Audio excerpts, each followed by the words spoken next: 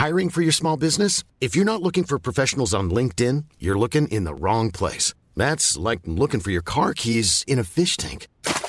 LinkedIn helps you hire professionals you can't find anywhere else, even those who aren't actively searching for a new job but might be open to the perfect role. In a given month, over 70% of LinkedIn users don't even visit other leading job sites. So start looking in the right place. With LinkedIn, you can hire professionals like a professional. Post your free job on linkedin.com/people today.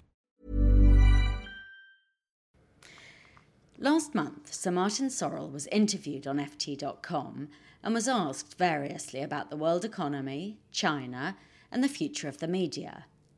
As I watched the video of the successful businessman earnestly holding forth, another, more urgent question formed in my mind. Poking out from under the sleeve of his elegant charcoal suit and crisp white double cuff was a tatty piece of pale blue string, knotted with its ends dangling. I reached for my BlackBerry and fired off the following message to him. Much enjoyed your interview. Just wondered, what was that blue thing on your wrist?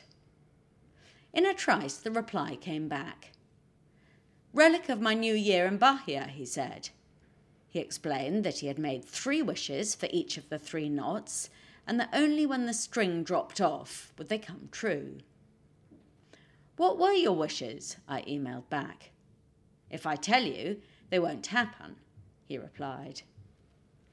It was almost perplexing. Does this arch-rationalist genuinely believe in superstitious claptrap from Salvador about 3 wishes? And what does it mean when someone who wears the strict uniform of the successful executive displays something so prominently that clashes with it? What is he trying to say? Is it that Sir Martin, who has often complained that people see him as a boring, micromanaging, number-crunching accountant, is trying to show that under the suit he's a creative soul, a hippie at heart? I thought about the blue string twice in the past 2 weeks when coming across conservatively suited business people ostentatiously wearing garish rubber charity bangles on their wrists. The message that they were trying to convey was less subtle. We aren't horrid capitalists, we care. These bracelets are all a version of the midlife crisis. I know this as I'm a sufferer myself. Last summer, for the first time ever, I was invited to Glastonbury, and for a full week afterwards, I continued to wear the bracelet that gets you entry to the site. How daring, I thought as I arranged my wrist during a board meeting so that my fellow board members could see the grubby piece of golden ribbon. This, I now realise, was quite pathetic. What I was actually showing off was not that I was a surprisingly cool middle-aged woman, but that I was a baby. The urge to wear one's heart, or one's social life, on one's wrist is strong among children. Mine wouldn't contemplate leaving the house without at least 6 things tied round each wrist, a clashing array of dirty mementos of parties and concerts, friendship bracelets, as well as rubber bangles professing to support the fashionable cause of the moment.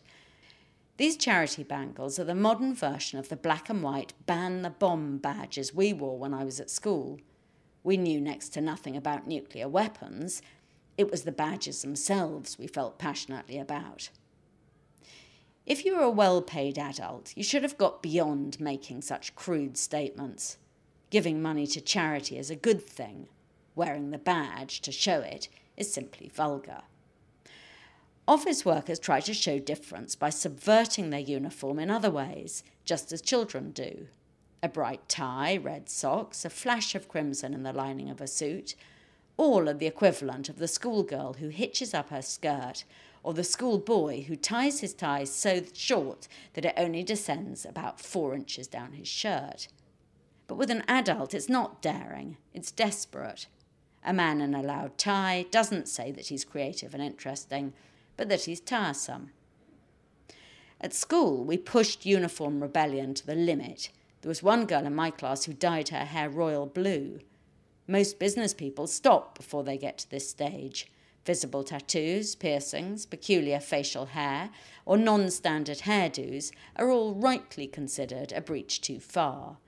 They suggest that you don't know what the rules are, and in business one needs to prove that one respects the rules before one can be allowed to flout them. Lachlan Murdoch has a tattooed bracelet on his arm, but that's because if your dad is Rupert Murdoch, a different set of rules apply.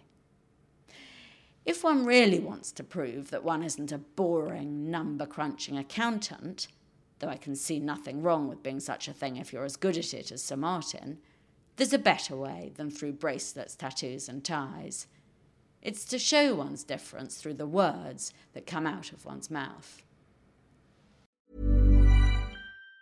Even on a budget, quality is non-negotiable. That's why Quince is the place to score high-end essentials at 50 to 80% less than similar brands. Get your hands on buttery soft cashmere sweaters from just $60, Italian leather jackets, and so much more.